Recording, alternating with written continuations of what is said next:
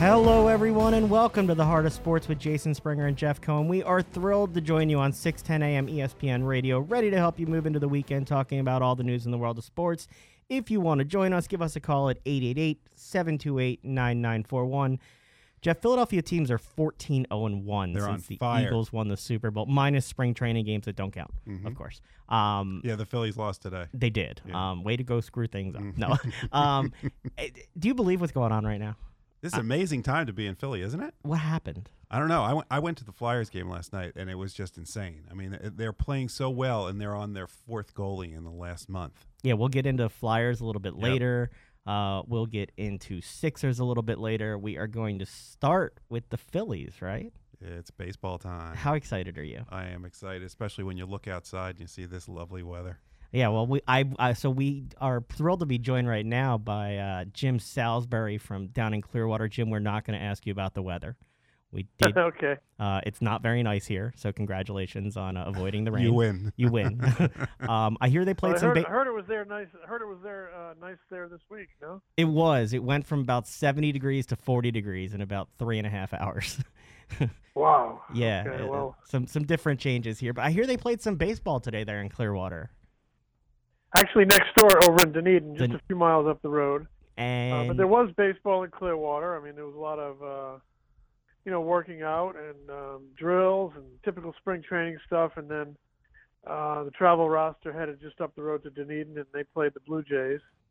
The Phillies ended up losing 2-1, but Nick Pivetta, Mark Leiter, they got some work on the mound. Francisco Rodriguez, and it was the official Grapefruit League opener, so there's still a long way to go down here and a lot of pieces to put together, but it's off and running. So what have you observed? I know it's very, very early, but so what did you observe about Nick Williams? I saw he went 2 for 2, so I guess I'll be batting 1,000 for spring. Yeah, he's obviously came up last year, played like half a season up there, drove in a bunch of runs. One of his weaknesses in the minor leagues was selectivity and plate discipline, and I still think he needs to cut down on his strikeouts. Walk a little bit more, but he drove in runs last year. When he got opportunities to drive the ball, he really did a good job with that. And he has showed up to camp here. Everybody says so-and-so's in great shape. I'm almost leery to say that about Nick Williams because he is always in great shape. He's a real, he's just a good-looking athletic specimen, really. I mean, he could have played college football, I think at Texas A&M. I think he was a receiver, but he wanted to play baseball, and he's an improving guy. He hits the ball very hard. He really does.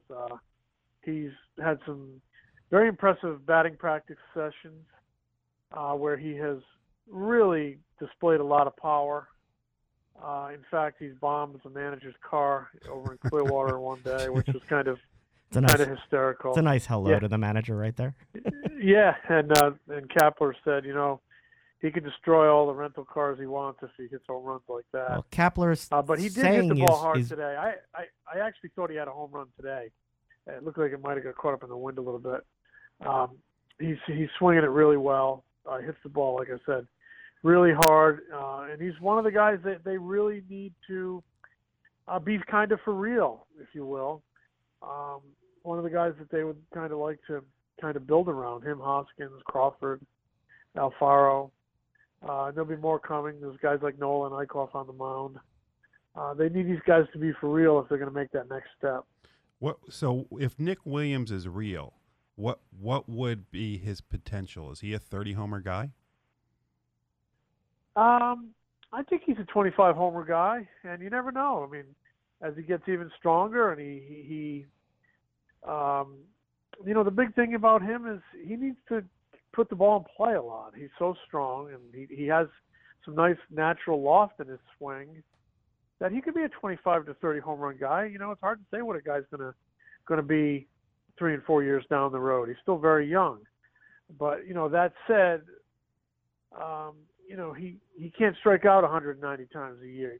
Those are opportunities to do damage to the baseball, opportunities to have extra base hits or home runs. So he still needs to improve that selectivity. He still needs to, show that he can get on base more. and still need to cut down on the strikeouts, which will, initiate more contact, which is going to give him a chance to put the ball in the seats more. How do you see the outfield shaping up? You got Hoskins, Herrera, Williams, Altair. What's it going to look like, and then what does that mean for Quinn and Cousins? Where are they going to fit? That's a good question. The way I see the outfield right now is you basically have four regulars. And again, things could change. They're still formulating their roster, but, kind of crystal balling it a little bit on the first day of the Grapefruit League season. Hoskins is your left fielder. Odubel Herrera is your center fielder. And Williams and Aaron Altair profile as the right fielders. You could have a natural platoon there. Aaron Altair is also a top defender who can play any one of the positions. They have said that they still want to get Hoskins occasional reps at first base when they get Santana a day off. I don't know how many that'll be. There'll be interleague. There'll be days off, and that's up to Gabe Kapler to kind of mix and match four guys for three spots. He's talked a lot about that. They intend to get guys off their feet, get them rest to try to maximize their performance. And he says there's going to be plenty of at-bats for all four of those guys. We're going to see. I still think as they pursue pitching, somebody could be subtracted in a trade. I don't think it would be Hoskins, and I don't think it would be Herrera. But somebody could be subtracted in a trade. Things are always changing. As for Quinn, he's going to be considered for a spot as a utility man. They might just go with a four-man bench. He could actually come in the infield and pick up a ground ball for a couple innings on an emergency basis, which would help him. Oh. He can really run. He can probably give you a good pitch hit from both sides of the plate. He could be an attractive extra. And Dylan Cousins probably needs to go back to AAA, and he hit 220 last year. He needs to just improve. He needs to make a lot more contact because his power is among, the best in the game. I mean, it's off the charts how strong this kid is and how far he can hit the ball. But he just, again, needs to make more contact. He needs to kind of go down to AAA and rebound from a disappointing season last year. So with regard to the outfielders, there was also a guy the last couple of days that has played, Jalen Ortiz. He's young. He's raw. I saw him at Lakewood last year. What are they talking about with him down there? Well, Jalen Ortiz will be in minor league camp. I think you're thinking of Danny Ortiz, he was signed as a 6-year free agent. I think he was with the Pirates last year. Yeah, no. He's in camp. I'm actually. I don't think Jalen Ortiz is ready to make the major league roster. But from everything I heard and everything I heard last year was that people were raving about him. Is he somebody that they're talking about? Of course they're talking. Not to make the team. I think he's only about 18 years old, or 19 years old now. He's a kid they gave a lot of money to out of Dominican Republic a few years ago. Out of Latin America, and he played at Williamsport last year. He's a big 235-pound outfielder that has surprisingly good athleticism for a guy his size. Really a good idea how to hit, but he's a long way away. But that said, if it clicks for this kid, he could be a star. I mean, I've talked to many people who've seen him. I've only seen him in minor league spring training camp, but everybody thinks he could be a real beast with the bat. But again, he needs to, he's several years away. I mean, he's only played in the short season New York Penn League, I think, last year. Probably a candidate for Lakewood, I guess, this year. That'll excite Jeff because he and his son like minor league baseball, so they can go watch him down on the farm. You'll like seeing him. He's a big kid. He moves pretty well in the outfield for a big guy. But gosh, he just he could be a beast. He has got huge power, but he's also got some hitting ability too, where he could, I guess you could say hit for some average down the line. But there's an awful lot of development that still needs to go into Jalen Ortiz. But man, the package of tools is impressive. I was going to skip this, but I'm wincing You mentioned Roman Quinn. You should have seen Jeff's face. Yeah, you mentioned Roman Quinn being versatile. Years ago, when they drafted Roman Quinn, they decided, this was before they drafted Crawford, they decided to move him from outfield to shortstop. And he was at Lakewood. I was there one day when he had 3 throwing errors from shortstop, including throwing to us in the stands. Right. It has his skill at shortstop gotten any better? Because they kind of gave up on it a couple years ago. No, well they did. Never gave up on him. He was a kid who they drafted in the second round.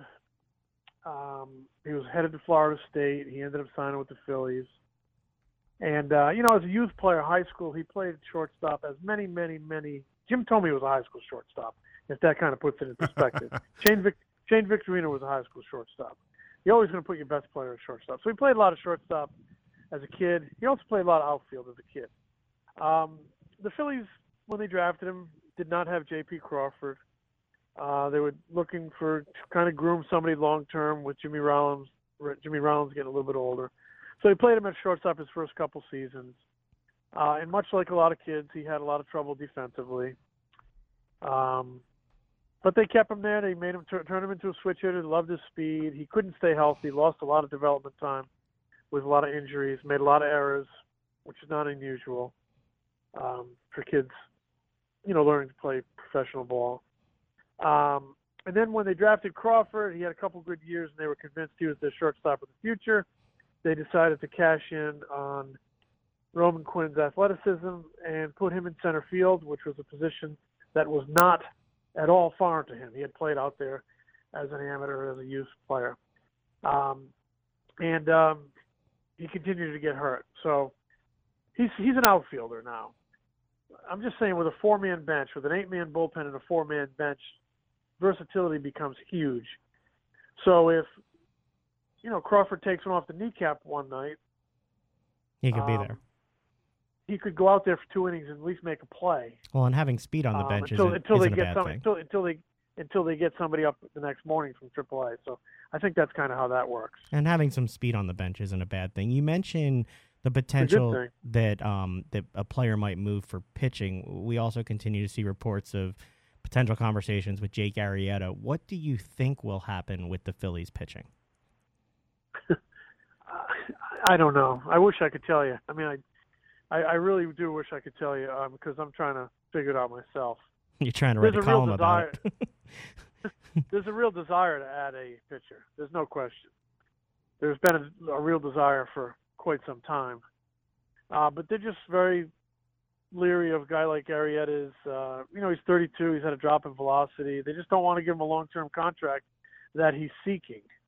And I'm not sure they think the other guys out there, Lance Lynn and that crew, Alex Cobb, are worth a long-term deal. So they're kind of digging in a little bit. What I can tell you about Arrieta is they would love to have him.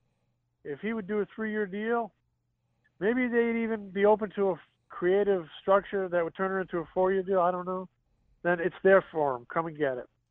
But he's, all indications are still looking for that long-term deal. But one of these days, if he wants to play baseball, he's going to have to go somewhere. And like I said, the Phillies would love to have him on a 3-year deal. So we'll see what happens. I think if they ever got him, I think I thought they made great strides last year in the second half.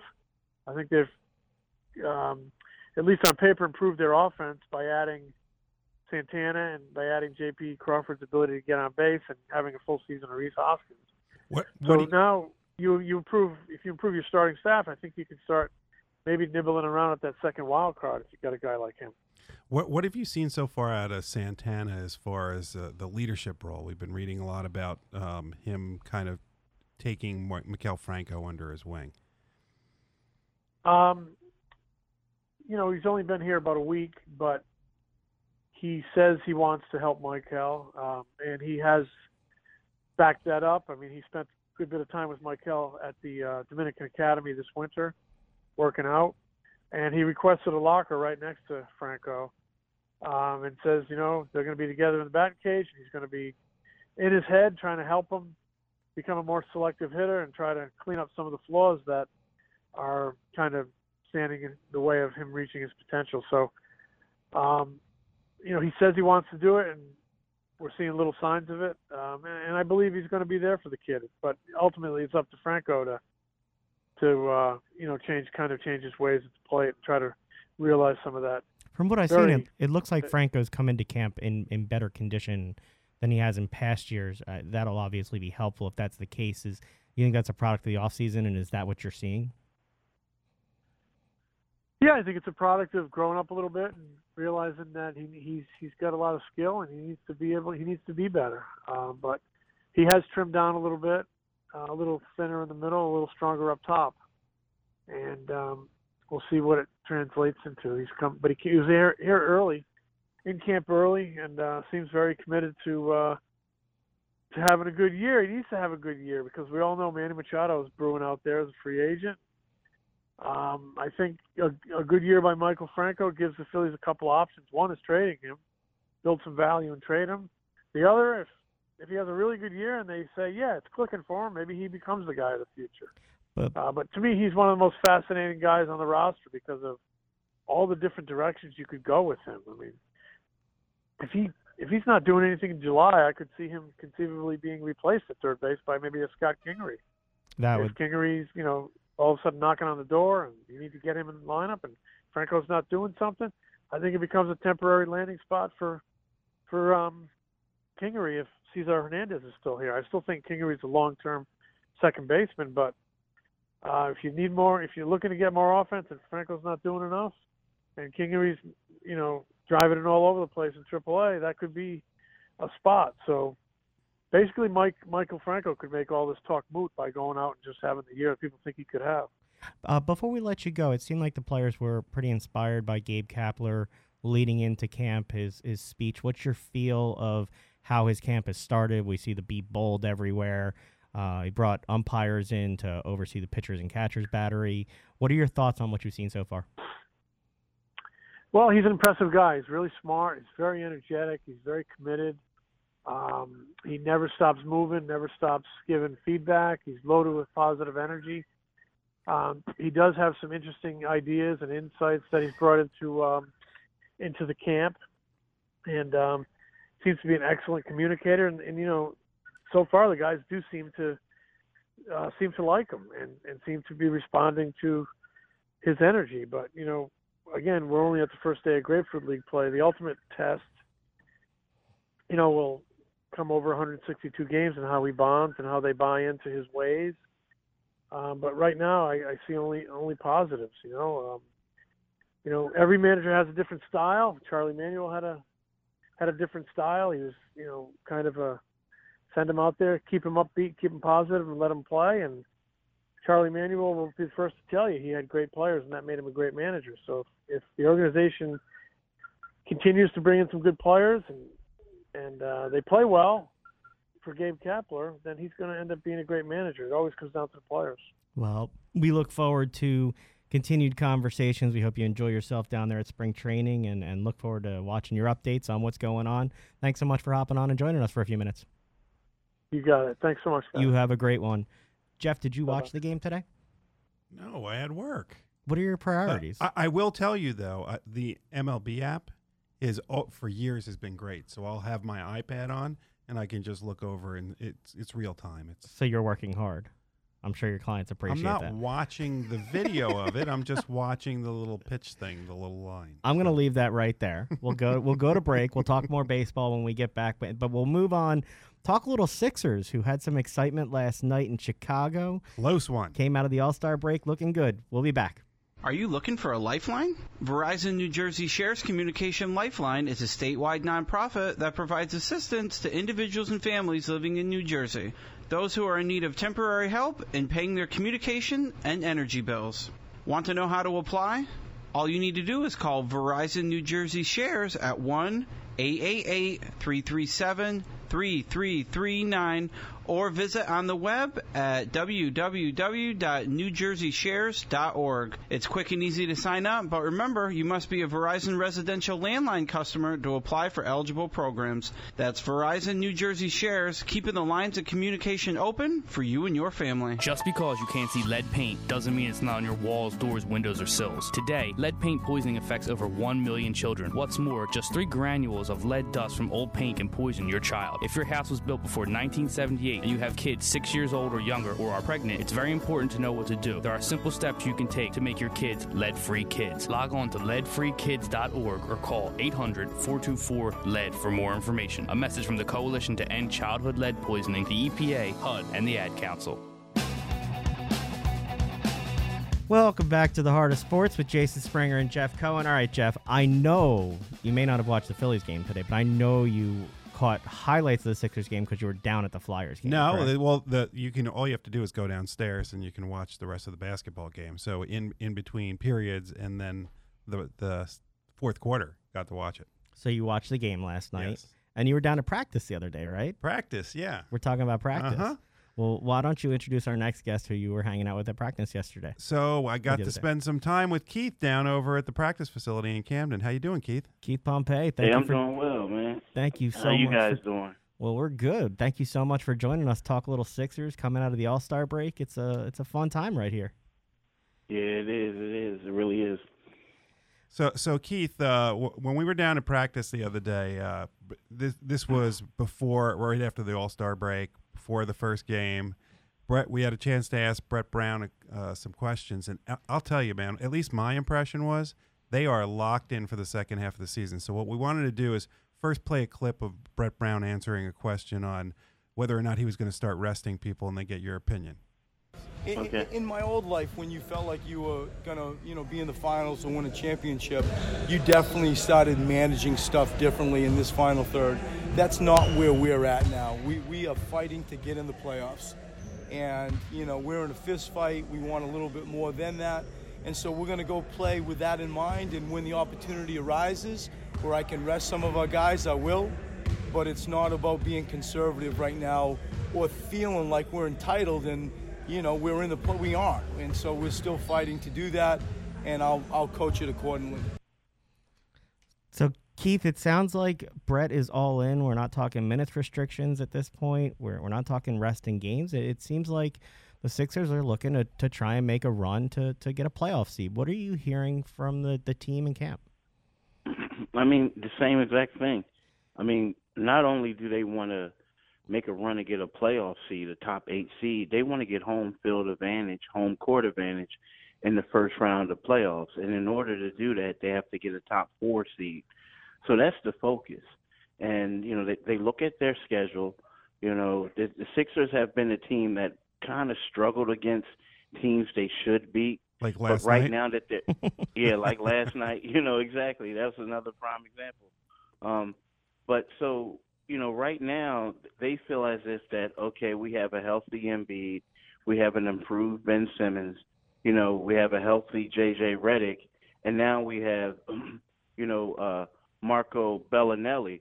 So it's one of those things where they feel as if that they have the core and they have the team that can, go, can secure a first round playoff berth and possibly, a first round home court berth, and then possibly go to the second round. So you're right, they are locked in and loaded, and they also realize that, we can't afford to rest anyone. Like, if we don't play Joel Embiid, our team could possibly struggle. If we don't have J.J. Redick on the floor, our team could possibly struggle. So, the circumstances are completely different than what he had in San Antonio, but, it's refreshing to hear it coming from Brett that, these guys are hungry. Well, and it's fun to watch how well this team has played at times. They were obviously hot going into the break. They've now won 6 straight at home. You talk about trying to get home court. They've won 6 straight since the 2011-2012 season. And you look at their schedule in the second half, their schedule in theory was front-loaded with a lot of tough games. Some of their opponents on the back end here aren't going to be quite as competitive You got teams like the Mavericks now out there, which we'll ask you in a sec, that are talking about tanking. What do you think? It looks like they really do have an opportunity to make a run for a higher seed than people would have thought going in. Going into the season, it's like, get a 7 or 8 seed is progress. At this point, it seems like a 7 or 8 seed might be disappointing for this team, given what the Eastern Conference looks like. Yeah, I would agree, especially when you come out and say that's what we want. We want a top 4 seed. Now, the only thing that I will say about the 76ers schedule, yes, they do play a lot of quote-unquote inferior squads. But the Sixers had, going into the All-Star break, they probably played fewer games than the majority of teams in the NBA. So right now they're going to have, a lot of games where you have 4 games and maybe, 7 nights, or if not tighter than that. So the fatigue thing is going to come into play. I know Embiid has been cleared for back-to-backs, and that's great. But we're going to see how does his body respond to playing 4 games in 7 nights, 6 to 7 nights. So I think that's key. And when typically you notice when teams are on these road trips and it's the last game of that trip and they really want to come home, sometimes they lay an egg.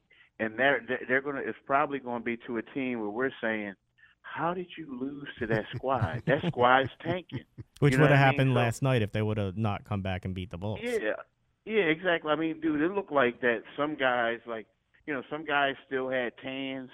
It looked like, it was Sarge had a good tan going on. Oh, yeah, he had a guy. I didn't want to come out and say his name. I will. He looked like he sat out in the sun the whole All-Star break. But it looked like he did. At the start of the game, I turned on the TV, the Sixers are up 18. I missed the beginning. Some of the Bulls players are like, oh, we got a game tonight? And then all of a sudden it's close and the Bulls are up at the end. And, you see it was a short bench last night. And so the game was dominated by Embiid and Simmons.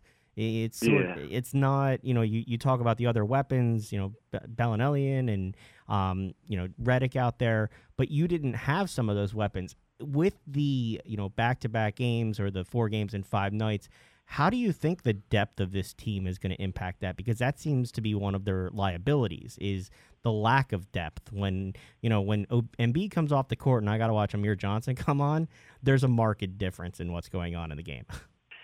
Yeah, there's a marked difference. But the thing about Amir is an easy target. But the reason why he plays is because even down at Embiid to a certain extent, none of them pick. They all just roll to the basket. Yes. Like Embiid will act like he's trying to do it, but then he wants to hurry up and run to the rim. And what Amir does is like the dirty things that helps Ben and helps TJ, free up and get their space. Also, he helped Marco out the first game. So I think while, Richaun Holmes is the more exciting player, I think that Brett Brown is looking like we need someone to do the dirty work, especially on the second unit, when I need someone who could come in and just be a scorer. Now you made me feel bad. I'm going to have to be nice to Amir Johnson now. No, it is what it is. But that's a lot of things. He's not going to start being nice. Don't worry about it. I know, exactly. But you brought up my big concern is Richaun Holmes. There are nights where he seems electric, and if the Sixers are going to be playing 3 games in 7 days, why don't they use him more? Is there something we don't know about Richaun as far as his health, or what is it that Brett Brown seems to have him disappear for 3 or 4 games at a time? Unfortunately, it's a numbers game, and when you look at it, is also a financial game. Now, see, I don't. So, the Sixers are no one's going to come out and say this. But you look at Richaun Holmes. He's a second-round pick. He's not making a lot of money, right? But then you bring in Amir Johnson, who's making $11 million, right? And then you trade for Trevor Booker, right? So then it becomes a numbers game. And as good as Richaun is, sometimes it doesn't look good for you to play him and the other 2 guys aren't getting any run, and then it's also what Brett's concern is sometimes as good as Rashawn Holmes is, there are certain type of bruiser type players who have in the past been able to neutralize him. You know what I mean? So I think that's what Brown's looking for. He wants two utility guys who the general manager either acquired in free agency and gave a lot of money to, or used him, or traded for to get. Now, if it was so much of a huge leap or huge difference in what he does compared to the other two as far as the team, I believe that he would play. But the fact is, since he is, some may argue, better than them in what he does, they feel as if that we're going to go with the other guy since it's not that much of a leap. Now, the thing is, personally, I think that he should get more minutes, but I think that he should get more minutes at the 4. But that's what Trevor Booker plays. You know what I mean? I don't look at Rashawn as a center. I don't really look at Amir as a center, but on this team he has to play it. And I think that's part of the problem because, you guys are making me help your argument a little bit because he has more skills than the other two all around. But I just think that with the free agency and the money that they're making and the trades, the money that these guys are making, I think that, Rashawn is the odd man out. Yeah, that's where our fandom meets the economic realities of the league. Simmons was pretty aggressive last night, putting up 32 points. He looked more comfortable with the jump shots he was taking. Mm-hmm. I've seen him take a little more in the game. He had the 13-point assist double-double. It was his 13th double-double of the season. Only Russell Westbrook, James Harden, LeBron James, and John Wall have more. He seemed to feel slighted a little bit by not being selected to the All-Star game. Are we going to see an angrier, more aggressive Ben Simmons in the second half here? I think so. I think I wouldn't use the word angry. I would say a more aggressive Ben Simmons, and the reason being, there's been times. Let's be real, that Ben Simmons will come out, and then next thing you know, he would disappear, and then he may make a play late or something like that. I think he was just too happy to be there after he got started. You know what I mean? It was like let me get these assists. Now he's on a mission to prove to people that, hey, I am one of the elite point guards in this league. And, he kept going after Chris Dunn. He kept going after whoever else they put on him. And, Chris Dunn is a guy who's in years down the road who's going to be compared to Simmons as like one of the top point guards. So I think that it opened his eyes up because he actually believes that he should have been an all-star. And in his mind, he is an all-star. So he's going to try to take it out on every point guard he goes up against until the end of the season. Well, good. Then I'm glad he didn't make the all-star team. Whatever motivates you. I like Chris Dunn at Providence. I definitely – he's somebody who Simmons is going to be compared against as that type of point forward, point player going forward. Your thoughts on Embiid's all-star experience? He seemed to open a lot of national eyes with his play. I know Jeff was surprised that he participated in all 3 nights of activities. What were your thoughts of Joel Embiid at the All-Star game? It was refreshing. I mean, to see him to be able to do the things that we know that he can do, here. The thing is, in regards to seeing him do everything, I didn't have a problem with it because, first of all, he only played like 8 minutes in the first game, and then the other one was just like a skills challenge. And if you notice, they did give him a lot of breaks in the All-Star game. Good. But at the same time, he looked like he belonged on the floor. There were times where I felt like James Harden could have passed him the ball, but he was jacking up stuff. You know what I mean? And where Embiid could have had a bigger imprint on the game.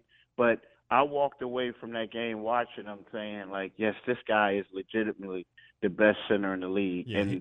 And a lot of guys know that, like LeBron James and them know that, hey, this is one of the top 5 or 7 guys in the league right now. Yeah, he just looks like he belongs. Yep. Yeah. So now we have to ask the question that gets asked of everybody who knows anything about the Sixers, and you're probably going to say, I don't know, because nobody seems to know. So with that premise, I'm going to ask, what is going on with Markelle Fultz? I believe it's mental, because everything else just doesn't add up. Initially, they were saying that, he had like his shoulder or somebody. Initially, they said they felt like somebody messed with his shot, right? And then it came down to, he has shoulder pain and he has this. Well, he's been working out for the longest time with shooting coaches. He's also, went to Kentucky to see a specialist with his shoulder. They came back, I believe it was December the 9th, and said that everything is fine, right? Right. I honestly believe that, he is a mental thing. He has a mental block right now that's preventing him from shooting the ball. He has the yips, and they're saying they're trying to reteach him how to shoot. Now here's the thing. You were there. They made the other two guys available who've been out for a long period of time with injuries. Mm-hmm. They did not make Markelle available. Now, if it was because of he had a shoulder injury, as they're trying to tell us, it's because they would have easily made him available. But it's something going on mentally that either they don't want us to know or he doesn't want us to know, and that's the problem. He has the yips and there's a mental block. I do not believe anything that people say about the trainer messed up his shot, because I felt like the shot could have been corrected by now. I do not believe anything about the shoulder preventing him. Now, I'm not saying that he did not have a shoulder injury, but if you're going to tell me 3 months ago that the shoulder is healed, he should be on the court. Look, I agree with you. And look, in my 15-minute observation playing armchair psychologist, he looked miserable. I mean, yeah. In watching the other guys, they're joking around, they're taking it seriously at times, but they look like, people who want to be out there. He looked on that back court like he just didn't want to be there. And I don't know if that was just me, but do you get that impression? And if so, is it time to say to him, Markelle, go away for a month, get away from the game, and come back with a clear head, and then we'll deal with it? The thing with Markelle is kind of like day to day. Like, there are certain days where Markelle is jovial. There are other days I think he gets frustrated because things aren't coming, the way that he would want them. The thing about Markelle, folks, is, when we were allowed to speak to him, he was probably one of the nicest guys I've ever been around, ever. Like, not just as an athlete. I'm talking about ever. He's a great kid. Now, the problem is when you're going through this, you're going to have good days and bad days. Now, I think what the Sixers felt, like when we were hearing that, Markelle was going to Kentucky for this and that, I think in their minds, that's when they were like, okay, Markelle, get away, clear your head, come back, everything is going to be right. But I think that what the Sixers should have done from the beginning, now, I guess no one envisioned that he would still be sidelined, but I think that what happens in NBA a lot, or pro sports, someone gets like a phantom injury, and then they shut them down for the year, and you don't see them anymore. I feel like in hindsight, the Sixers are probably wishing that they would have done that. You know what I mean? I think they'd have been better off if they just shut him down, because this, he's going to play. He's healthy. He's not healthy. He's not happy. It leads more questions to the fans and lets them question the medical staff. One more thing before we let you go, totally separate from the Sixers. Mark Cuban and the Dallas Mavericks in the news. First telling players to tank, seems like, getting fined a significant amount of money, and now they have their own internal problems in terms of their staffing. What's the talk around the league that you're hearing about what's going on with the Mavs? I'm going to talk about the internal problem first. It's shock. Like the guy, Earl Snead, I hung out with him the night what was it? I want to say the night before the All-Star game, I hung out with him. And I've known Earl. You know, now again, I never, it wasn't like one of those things where, yo, Earl, you know, let's go hang out and let's, you know, meet some women or something like that. It was never one of those type things. But it was kind of like when I read that article, or actually when I got a text from another colleague asking about it, you know, you had to hurry and read it, and I was shocked. I did not know that things like that were going on in Dallas. You know, it was shocking. And then, you know, there's a guy, Justin Anderson, who plays for the Sixers, who a year ago was traded from Dallas. And I brought up the subject to him yesterday, and he was like, man, he didn't know anything about it. And, you know, it was an off-the-record conversation, so he really didn't have any reason to lie to me about it. You know, Justin's a straight-up guy. Dirk seemed to say that he didn't know anything about it either. The players seemed pretty surprised by what went on. Yeah, they seemed pretty surprised. Now, the thing is, though, you know, there were certain things like now Justin was in his second year there. The only thing that alarms me is if a guy gets arrested at the practice facility like years ago, I'm pretty sure Cuban had to know about that. You know what I mean? Like they just don't roll up. I mean, that's just like somebody, you know, coming to your place of business or the cops coming to your house, and your kids are like, oh, please don't tell my daddy. Please don't tell my daddy. Well, somebody's going to tell your daddy. You know what I mean? Plus, isn't Cuban hands-on? I mean, more hands-on than a lot of owners? Extremely. He's always with the team. He's always with the team.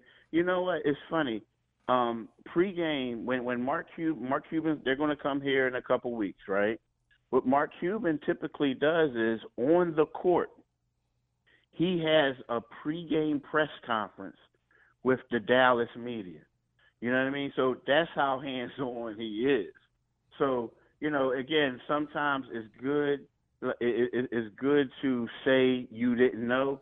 Now, as far as Justin, you know, that was only his second year last year with that team. So I honestly believe that he might have been, you know, clueless. But the guys who were there prior season, you know, longer than that, I have to believe that they know. Now, in regards to tanking, it's funny because I remember when everyone was saying trust the process a couple of years ago, you know, he was like, oh, I'm not tanking. And now he's saying he wants to tank. I'm not mad at him for saying that, but, you know, it's just funny how things change.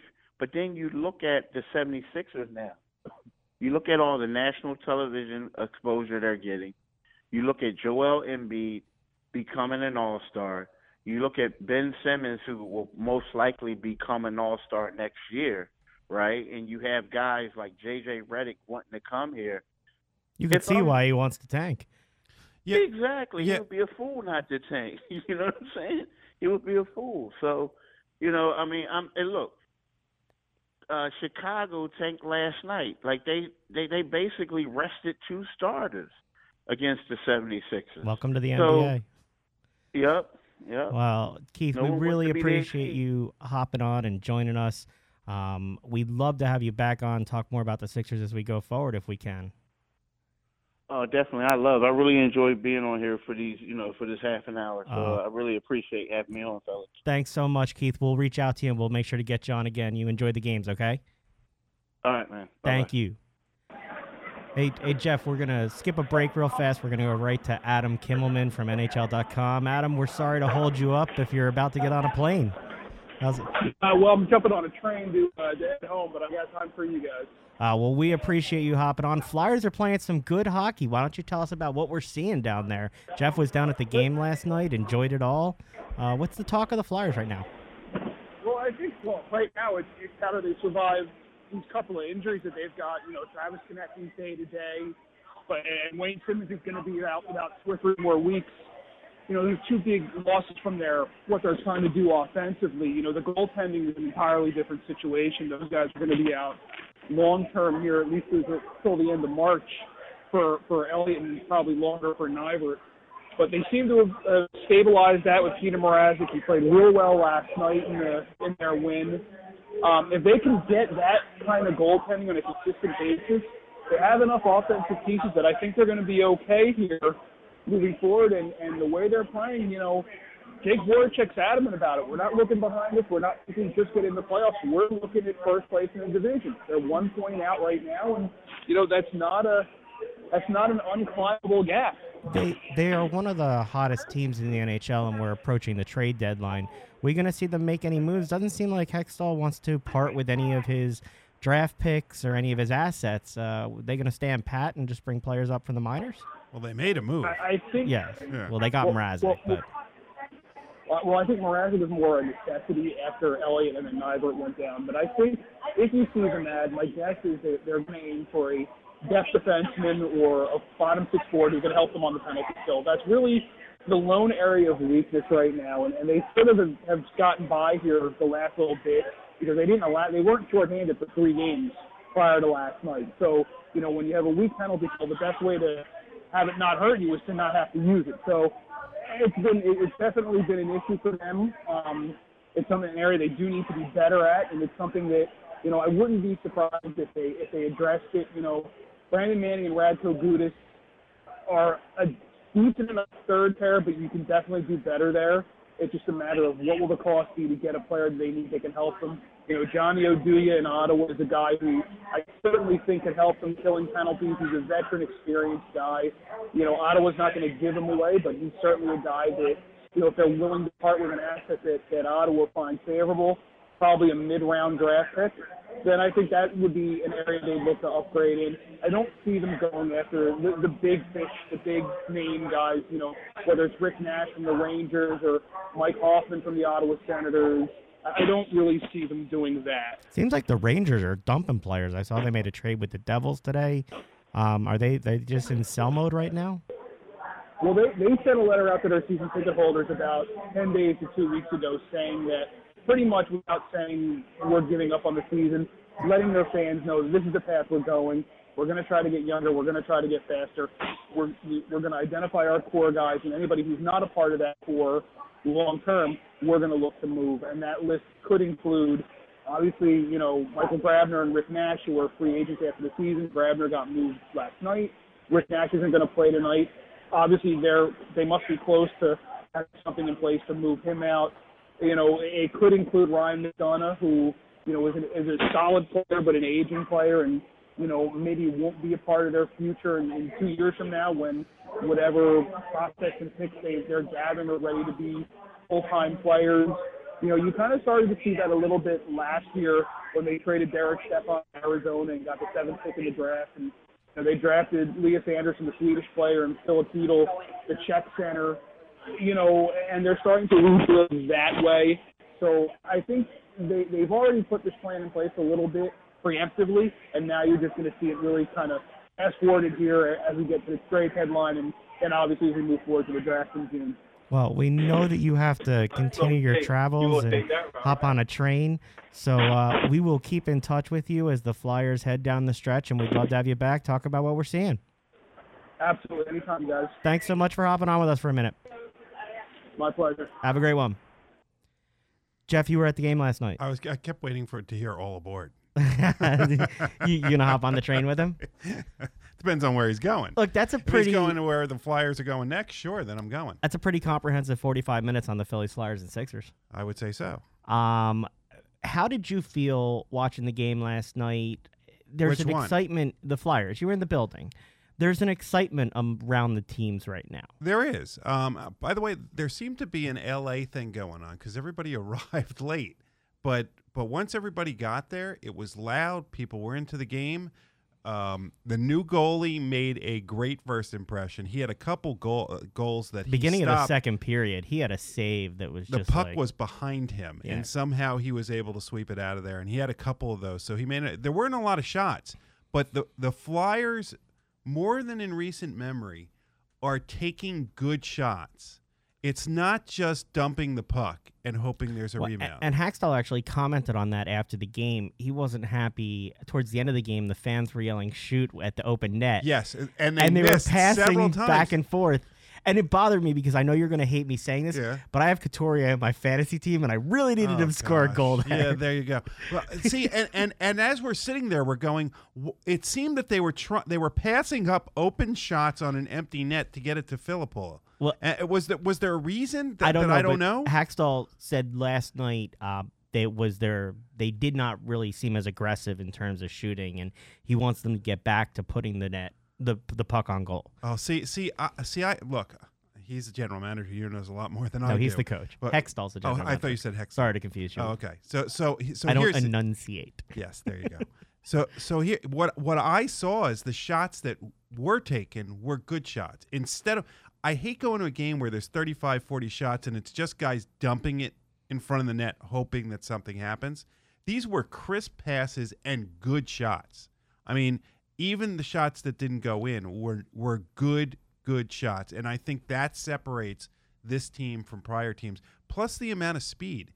If you look out there now, you still have Gudis and McDonald and a couple of guys like that.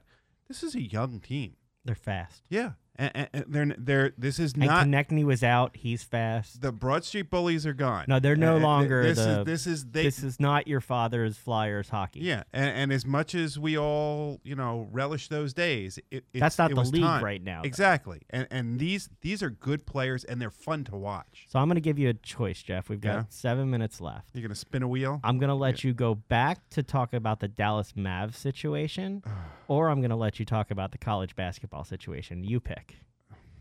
Well, let's go back and talk about the Dallas Mavericks situation. Because here's my gripe with it. You and I talked about this before.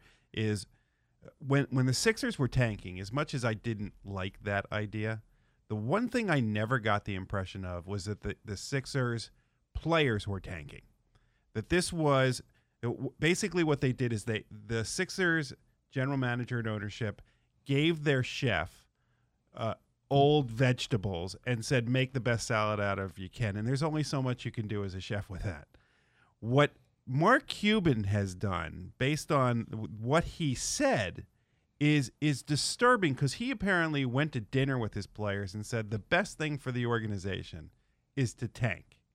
And if I'm a player on the Mavericks now, do I now want to win the game, or am I going to get in better favor with the owner by not playing well?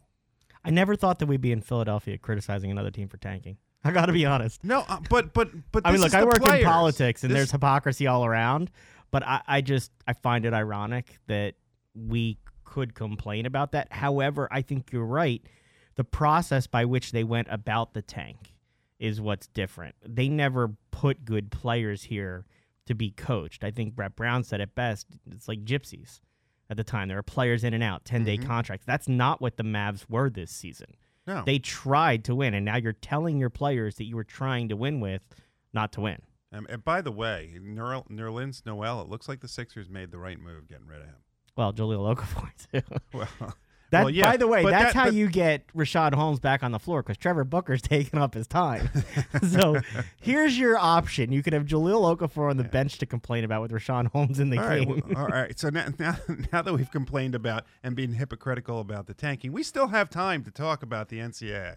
So it looks like there's a ticking time bomb sitting underneath the NCAA right now. I think it went off. I just think I don't think people realize it yet. I think this is one of those things where the sound wave might have be a little slower. You've got than the more light than wave, 20 teams. I mean, these documents keep leaking. Supposedly, allegedly, more than 20 teams, big names, big name players. Some who are pros now. We didn't even get to ask Keith. Markelle Fultz is on that list of players who supposedly got something. Now, if you look at what all these players got, he got much less. He got, I think, $10,000 was on that ledger. Yeah. But there are documents, there are ledgers. So here, look, as someone who has a legal background, I always take a step back. You're a lawyer? Yeah. Okay. You take a step back, and you don't want accusations. You just love that button.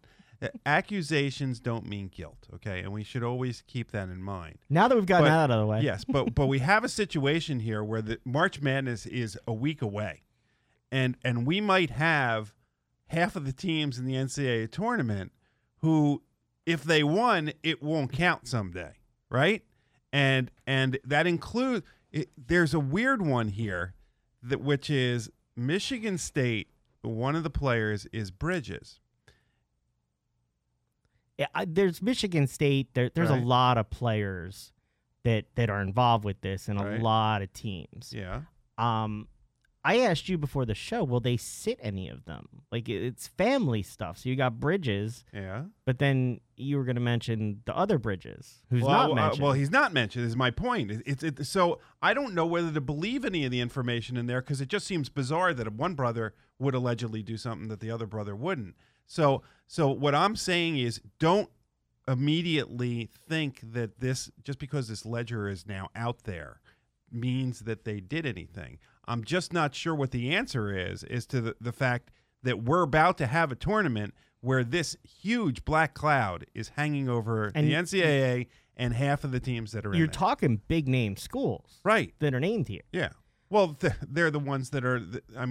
That's where these agents who go to, prey on these kids. That's where they go. They're not going to, Mount St. Mary's or, Little Sisters of the Poor and getting those players, because they want the ones that they're going to be able to repay them in the pros. You talk about how, a team may be in the tournament that won't eventually be able to actually be crowned the champion at a later date. Or have it taken away. You went through that in 2013, right? I was at the Michigan-Louisville game. That supposedly didn't occur now, right? Yes. Well, I've gotten lots of texts from friends of mine who say, where's my national championship T-shirt now? What are you, UCF? Yeah, exactly. So my answer to that is no, but the answer is the game legally didn't count. Does your credit card bill say that game didn't exactly? Because I would like my money, because we paid a pretty penny for those tickets.